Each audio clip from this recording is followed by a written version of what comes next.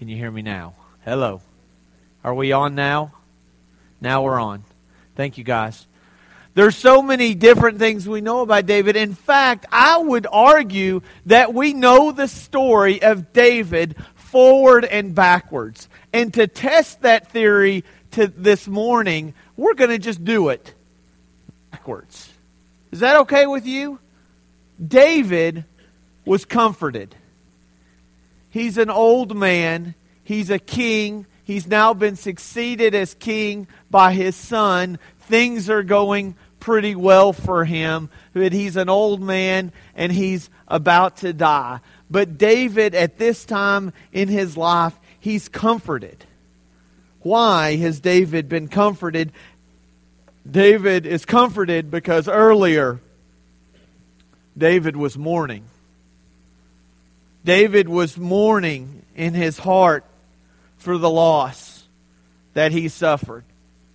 It was a great loss that he had had in his life, and it brought tears to his eyes and his knees to the ground because he had lost something very, very special. You see, David mourned because Absalom had died. Absalom was one of David's sons, and Absalom was killed in battle. He was fleeing from a group of people, and as he's riding on his mule through the woods, his hair gets caught up in a tree. And the mule keeps going. Absalom does not. He's left there hanging. One of the faithful men, Joab, they see him. It's reported back to him that, wait, Absalom is stuck hanging in a tree. They go and they run spears through him. And they bring him to the ground. And they bury him. You see, Absalom died because Absalom had rebelled. Absalom was, in fact, the son of the king, but he was very unhappy with some of the things that the king had done. And so he decided that he would rebel, and he did so pretty successfully. He had nearly survived had it not been for some long hair and a low-hanging branch. Maybe the story would have been a little bit different. But you see, the reason why Absalom rebelled was because Tamar was defiled. You see, Tamar was the sister of Absalom. And Tamar was defiled and broken, and ultimately she went to live with her brother Absalom during her time of mourning. And for 2 years, he stewed in anger because of what had happened to Tamar. You see, Tamar was defiled because she had a half-brother named Amnon. And Amnon, half-brother to Tamar, also son of King David, lusted. He lusted over his half-sister, and finally he gave in. And he defiled his sister, which led to a rebellion. But right in the middle of that, between the defiling and the anger and the mourning, David had done nothing. To be a king so great as he was, to be a man after God's own heart, he did very little, it seems like, to help his children along. You see, when this whole thing came up with Amnon and Tamar, he just kind of stepped back and did nothing. When Absalom was having problems in his life, David kind of stepped back and did nothing. And the reason why David did nothing was because Amnon had lusted after Tamar. And that's why David felt like that he couldn't do anything about it. He saw what had happened. He knew what had happened. But when his son did that to his daughter, he didn't do anything about it. You see, prior to that, David had been blessed with children. Lots of children. He had a great life so many good things had happened. But you see, the reason why he was blessed with children is because he rejoiced and praised God. See, David was a man after God's own heart, and he loved to give thanks and praise to God. And as Lance has pointed out in many of our conversations, the one thing he loves about David, I think that we all love about David is full bore, 100%, no coasting, no neutral. There is one gear for David, and that's full speed ahead. When he rejoiced 100%. We talked about last week. When he came in bringing the ark in, he danced before the Lord with all his might. But prior to the rejoicing, prior to the giving thanks, prior to having children, God forgave. David rejoiced because God had forgiven. As I read the story, I wonder, should God have forgiven? I mean, I'm thankful that He does, right? Because when it all comes down to it, we need forgiveness. And we desperately need God's forgiveness. David rejoiced because God forgave. God forgave because David had repented.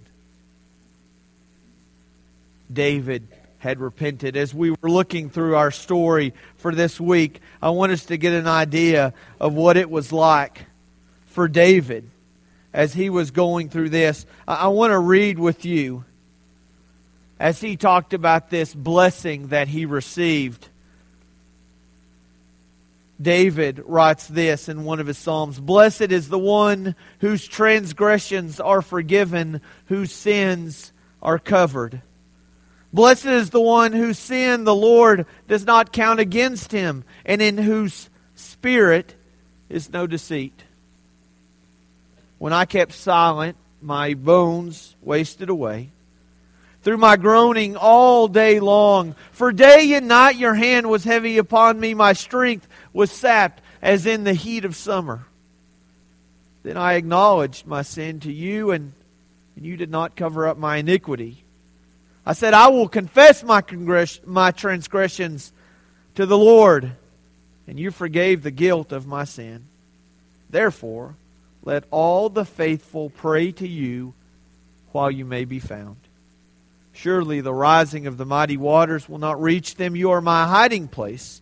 You will protect me from trouble and surround me with songs of deliverance.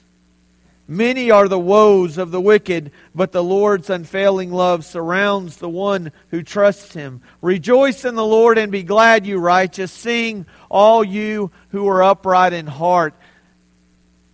David had reason to rejoice because God had forgiven. And God forgave because we have David who's willing to confess. Not only to confess that he has sins, but then to repent and say, I'm not going to keep on living in those ways. You see, he had repented. And because of that, we have one of the greatest psalms ever written. It's one that we sing quite often. You'll find it in chapter 51 of Psalms. Have mercy on me, O God, according to your unfailing love.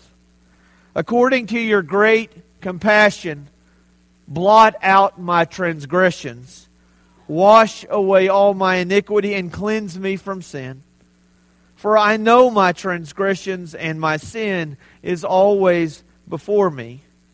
Against you, you only, have I sinned and done what is evil in your sight. So you are right in your verdict and justified when you judge. Surely I was sinful at birth, sinful from the time my mother conceived me. Yet you desired faithfulness even in the womb. You taught me wisdom in that secret place. Cleanse me with hyssop, and I will be clean. Wash me, and I will be whiter than snow. Let me hear joy and gladness. Let the bones that you have crushed rejoice. Hide your face from my sins and blot out all my iniquity. Create in me a clean heart, O God, and renew a steadfast spirit within me. Do not cast me from your presence or take your Holy Spirit from me. Restore to me the joy of your salvation and grant me a willing spirit to sustain me. It's one of the most beautiful psalms that we have. It came from a man who was down and out, who really had just gotten into a difficult situation, and he had to make a decision. He had to decide, what am I going to do when things get rough? I want to pause from the story that happened thousands of years ago, and I want to rewind what happened in my life just a few hours ago. My son and some of his friends, we were celebrating his 11th birthday and headed off to Lubbock to a place called Adrenaline City. And for those of you who are over 30, you know what that means. It means for the next several days, you will be in extreme pain, hurting in places you didn't know you had. That's been my life for the last 36 hours. But we had gone over to Adrenaline City, and it's exactly what it sounds like. You go in there, they have these ropes courses, they have this laser tag, but the coolest thing that they have is they have a room that is solid trampolines the whole way. On the floors, on the walls, there's trampolines. Which is good, because when you start jumping and can't stop, the best thing you can have is something soft to hit on the wall. Except you kind of bounce back off of that. And one of the things they had, even off to the side, they had another room that had trampolines in it. And what we did is we played this game. It was dodgeball. You had two teams, one on this side, one on that side. They blow the whistle. You get these little balls that are soft, but you still can throw them. And they blow that whistle, and you go run and get that ball, and you spend the whole time trying to peg somebody on the other team.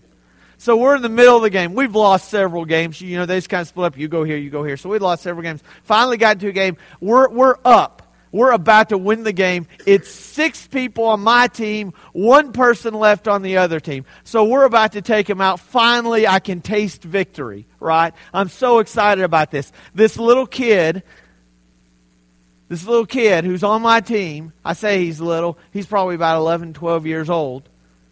You can't cross the line because they're on that side of the team, we're on this side, and all of a sudden he runs to the other side, grabs the ball, and says, I switch teams. Wham! And pegs me. I'm standing right there. And I said, what? I said, you can't do that. You can't switch teams. We're in the middle of a game. I looked over at the ref and I said, can he switch teams? And he goes, I guess. So the one time I was supposed to win, I didn't win. And I had a real problem with that. Not because I didn't win, but because there was something wrong with him switching. I didn't like it. I didn't think it was fair. He messed with the wrong preacher. It was Friday night and he was going to get a sermon. So he gets out and he gets back in line. I came up to him. I said, you always switch teams? I said, when you're in the middle of a football game, do you turn around and tackle the quarterback and say, I switched teams. You do that? No. I said, what happens to being loyal? He didn't like the fact that I confronted him. I said, listen, I don't have anything wrong with you. But I think it's really important that you know. Because when you're losing, you don't switch to the other team. Or when you're winning, you don't cheat on the other people and switch. They have names for those kind of people. Like Benedict. We don't like those. You stay loyal. So the next game we got in there. And so I decided I was going to use all my skills, none of it physical, to figure out how to beat this little kid. And so Brett was a part of it. Where is Brett? You're the song leader. You're on the front row. You're going to have to come forward and confess. Because the deal is, you're at the back of the room. You go run and get the ball. You can't peg them until you go back to your wall. When you touch the wall, then you can peg them. I said, Brett, I got an idea. You stay at the back of the wall. I'm going to run up. As soon as I get the ball, I pitch it back to you. Then you can throw it at him. And it worked. It was beautiful. And he got out and he was mad. And he turned to the ref. And the ref says, hey, that was just good thinking. So he gets out. And I'm like, finally, you made a good call, ref. Way to go. I mean, he's wearing the black and white. And he gets out and the kid's all mad. And I said, listen. I want you to know something. You got a great arm. You can throw really good. You're a great winner. Why don't you try to be a good loser too? Why don't you try to learn to lose? Because let me tell you something. He didn't want to hear anything. I said, let me tell you something. He's like, did I get a sermon? What's the deal here? Get rid of this old guy. He told the ref, make the old guy leave. He said that. I looked over. He pointed at him. Make him get out of here. He's too old for this. And finally, I worked it on where I could get on his team. And I said, listen, I'll be your best friend. And then we did the trick on somebody. I said, you stay back here. And I went up there and I threw it to him. He said, oh, yeah, that's awesome. I said, don't forget. Remember, it's not just how you act while you're winning. It matters what you do after you lose. You see, that really defines who we are. Because we're all going to get knocked down. And all of us at some point, we're going to find the end zone too. But what happens when you're laying on the ground after you got sacked? Maybe by your own teammate. What happens then? Do you get back up? See, this is why we love David. David got knocked down. Do you know why he confessed? Because prior to confessing, David was the man. Remember the story? Nathan comes to him. Nathan the prophet says, hey, I got a little story I want to tell you, David. There was this guy who had lots of money. He had lots of sheep. He was very wealthy. Right next to him lived this other man who didn't have much. But one thing he did have this one little ewe lamb. And he loved the ewe lamb. He took care of it. He held it. He fed it his own food. He stayed in the house. And he loved this little ewe lamb. Well, one time a visitor was coming through town to see the rich man. And the rich man decided he wanted to feed his visitor. But instead of going to take one of his sheep, he goes and takes the ewe lamb and slaughters it. And David was furious. Scripture says that he burned with anger. And he says, this man must die. He must pay fourfold for what he's done. And Nathan says, you are the man. He says, David, you're the man. You're the one who stole. The one who had everything. But you took the ewe lamb from that man who loved it. You see, David had confessed because Nathan confronted. Nathan confronted because David murdered. David was a murderer. There was a man by the name of Uriah the Hittite who's found in this story in 2 Samuel chapter 11 and 12. But also you can look back in 1 Chronicles chapter 11. Uriah is also mentioned among 29 other men who were one of David's 30 mighty men. That's Uriah. And David killed one of his own men. He told one of his leaders, he says, here's what I want you to do. He says, I want you to send Uriah to the fiercest part of the battle, where the defenses are their strongest. And once the battle gets going, I want you to back up. I want you to retreat, and you leave him there, and he's going to die. And you know what? Uriah died there, and David was a murderer. David was a murderer because David manipulated.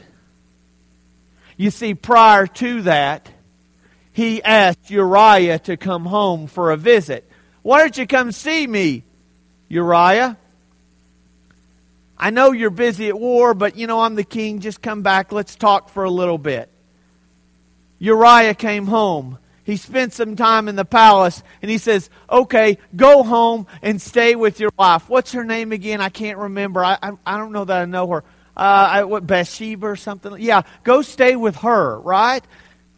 And Uriah, he slept in the palace with the other guards. He wouldn't go and stay in his own home. David got up the next morning and says, hey, you didn't go see your wife, that other lady. Shouldn't you go stay with her? And he says, no, I would never do that. My men are out fighting. The ark is out there. I can't do that. So David says, well, everybody can be manipulated a little bit with maybe some alcohol. And so he gets Uriah drunk and sends him back home. And he refuses to go sleep with his wife. And that's why Uriah died. You see, David was a murderer because prior to that, David manipulated. Prior to that, David committed adultery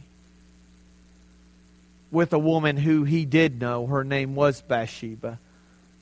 I don't know how well he knew her or knew who her husband was, but David brought her into his palace, that ewe lamb, and he slept with her.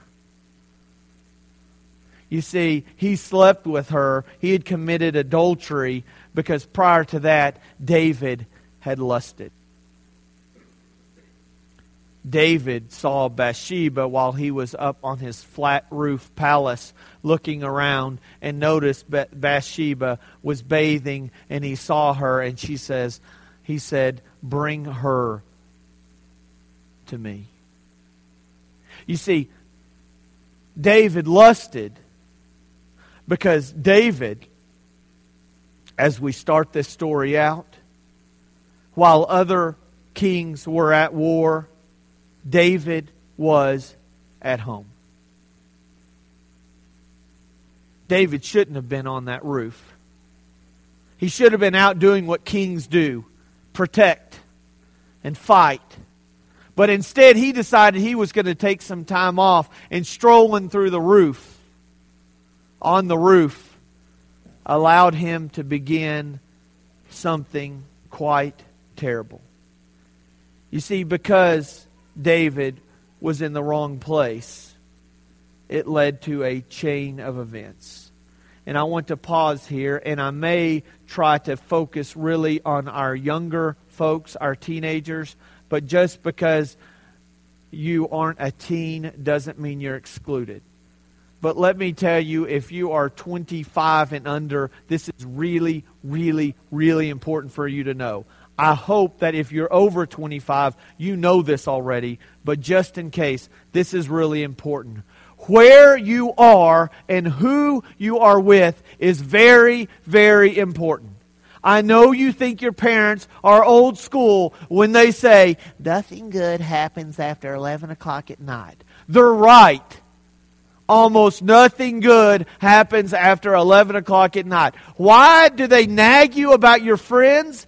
Because they know that who you hang out with and where you go affects you and your future forever. It matters who you're with, who you're dating, what kind of people you hang out with, and where you go. I'm talking to you two girls back there too. You are good, sweet, wonderful girls, but let me tell you, you go in the wrong place with the wrong people and bad things happen. You know what that is? That's called life. You make choices now that will affect you forever. You don't believe me? Listen to this. The winter rains had stopped. It wasn't quite time to start sowing the seeds. So there's this in-between time. It's the ideal time that kings go off to war. But instead of going to war, David stayed at home. And because David decided to stay at home, David was up on the roof. Because he was up on the roof, he saw something he shouldn't have seen. Because he saw something he shouldn't have seen, he lusted. After he lusted, he committed adultery. Then he lied. Then he manipulated. Then he murdered. Then Nathan confronted him. He repented. God forgave. David rejoiced. David was blessed with children. Amnon lusted, and David did nothing. Time out. What does that have to do with anything? You want to know why David probably did nothing to Amnon? Why do you think he didn't do anything to Amnon? Because he did the same thing. He thought to himself, how can I go to my son and say, Amnon, shame on you for doing such a terrible, horrible thing? Because in the back of David's mind, years earlier,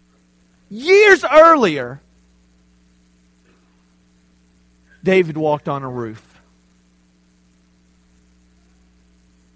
David was in a place he shouldn't have been. And because of that, years later, when Tamar was defiled by her own half-brother, her father did nothing. And it all began decades prior when he stepped on a roof. David did nothing. Tamar was defiled. Absalom was angry. Absalom ultimately rebelled. Absalom was killed. David mourned. Ultimately, David was comforted. But there's always that black spot. And folks, it started with one little thing. It started with David choosing to be in the wrong place at the wrong time. I want to show you one more thing, because I do want you to know it goes both ways. You see, after David was comforted, he spent a lot of time gathering supplies. You know, I want you to know really bad things often start off in a very somewhat innocent way. You know what? He was on a roof. It wasn't a big deal. So sue me. I was on the roof. But you weren't where you're supposed to be, David. And as a result of that, look what happened in his life. Bathsheba was pregnant. And they lost that child. And it all went back to David being in the wrong place. But you know, David doesn't do anything halfway at all.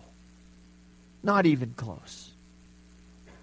You see, he was a man after God's own heart, and he loved the Lord with everything that he had. And because of that, he enlisted some men. You see, because he really wanted to give honor to God. And he says, God, I want to build you a temple. I want to build a place. And so he starts collecting supplies. Lots and lots and lots of supplies. So much iron you can't count. So much bronze you can't count. So much wood you can't count.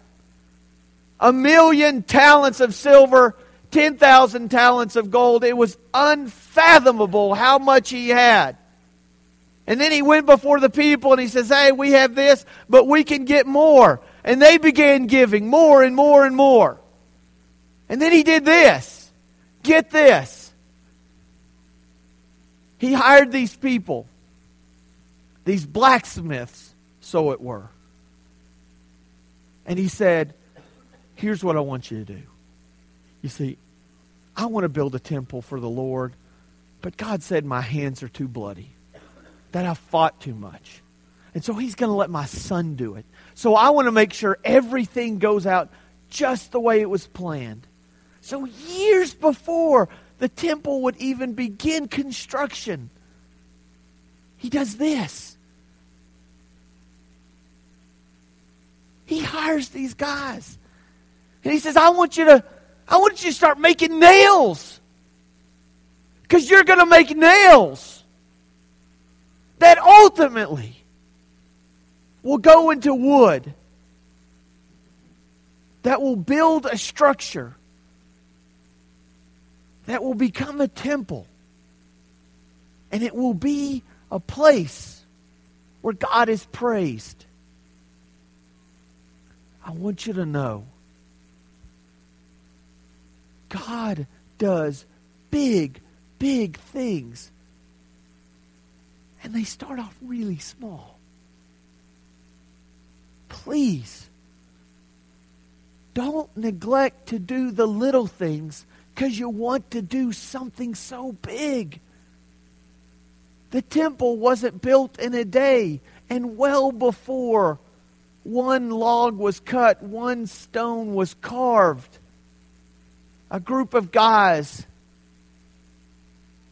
hunkered over a big anvil with a crude hammer began fashioning nails. I just want to know, I'm amazed to think, what nail is God having you work on right now?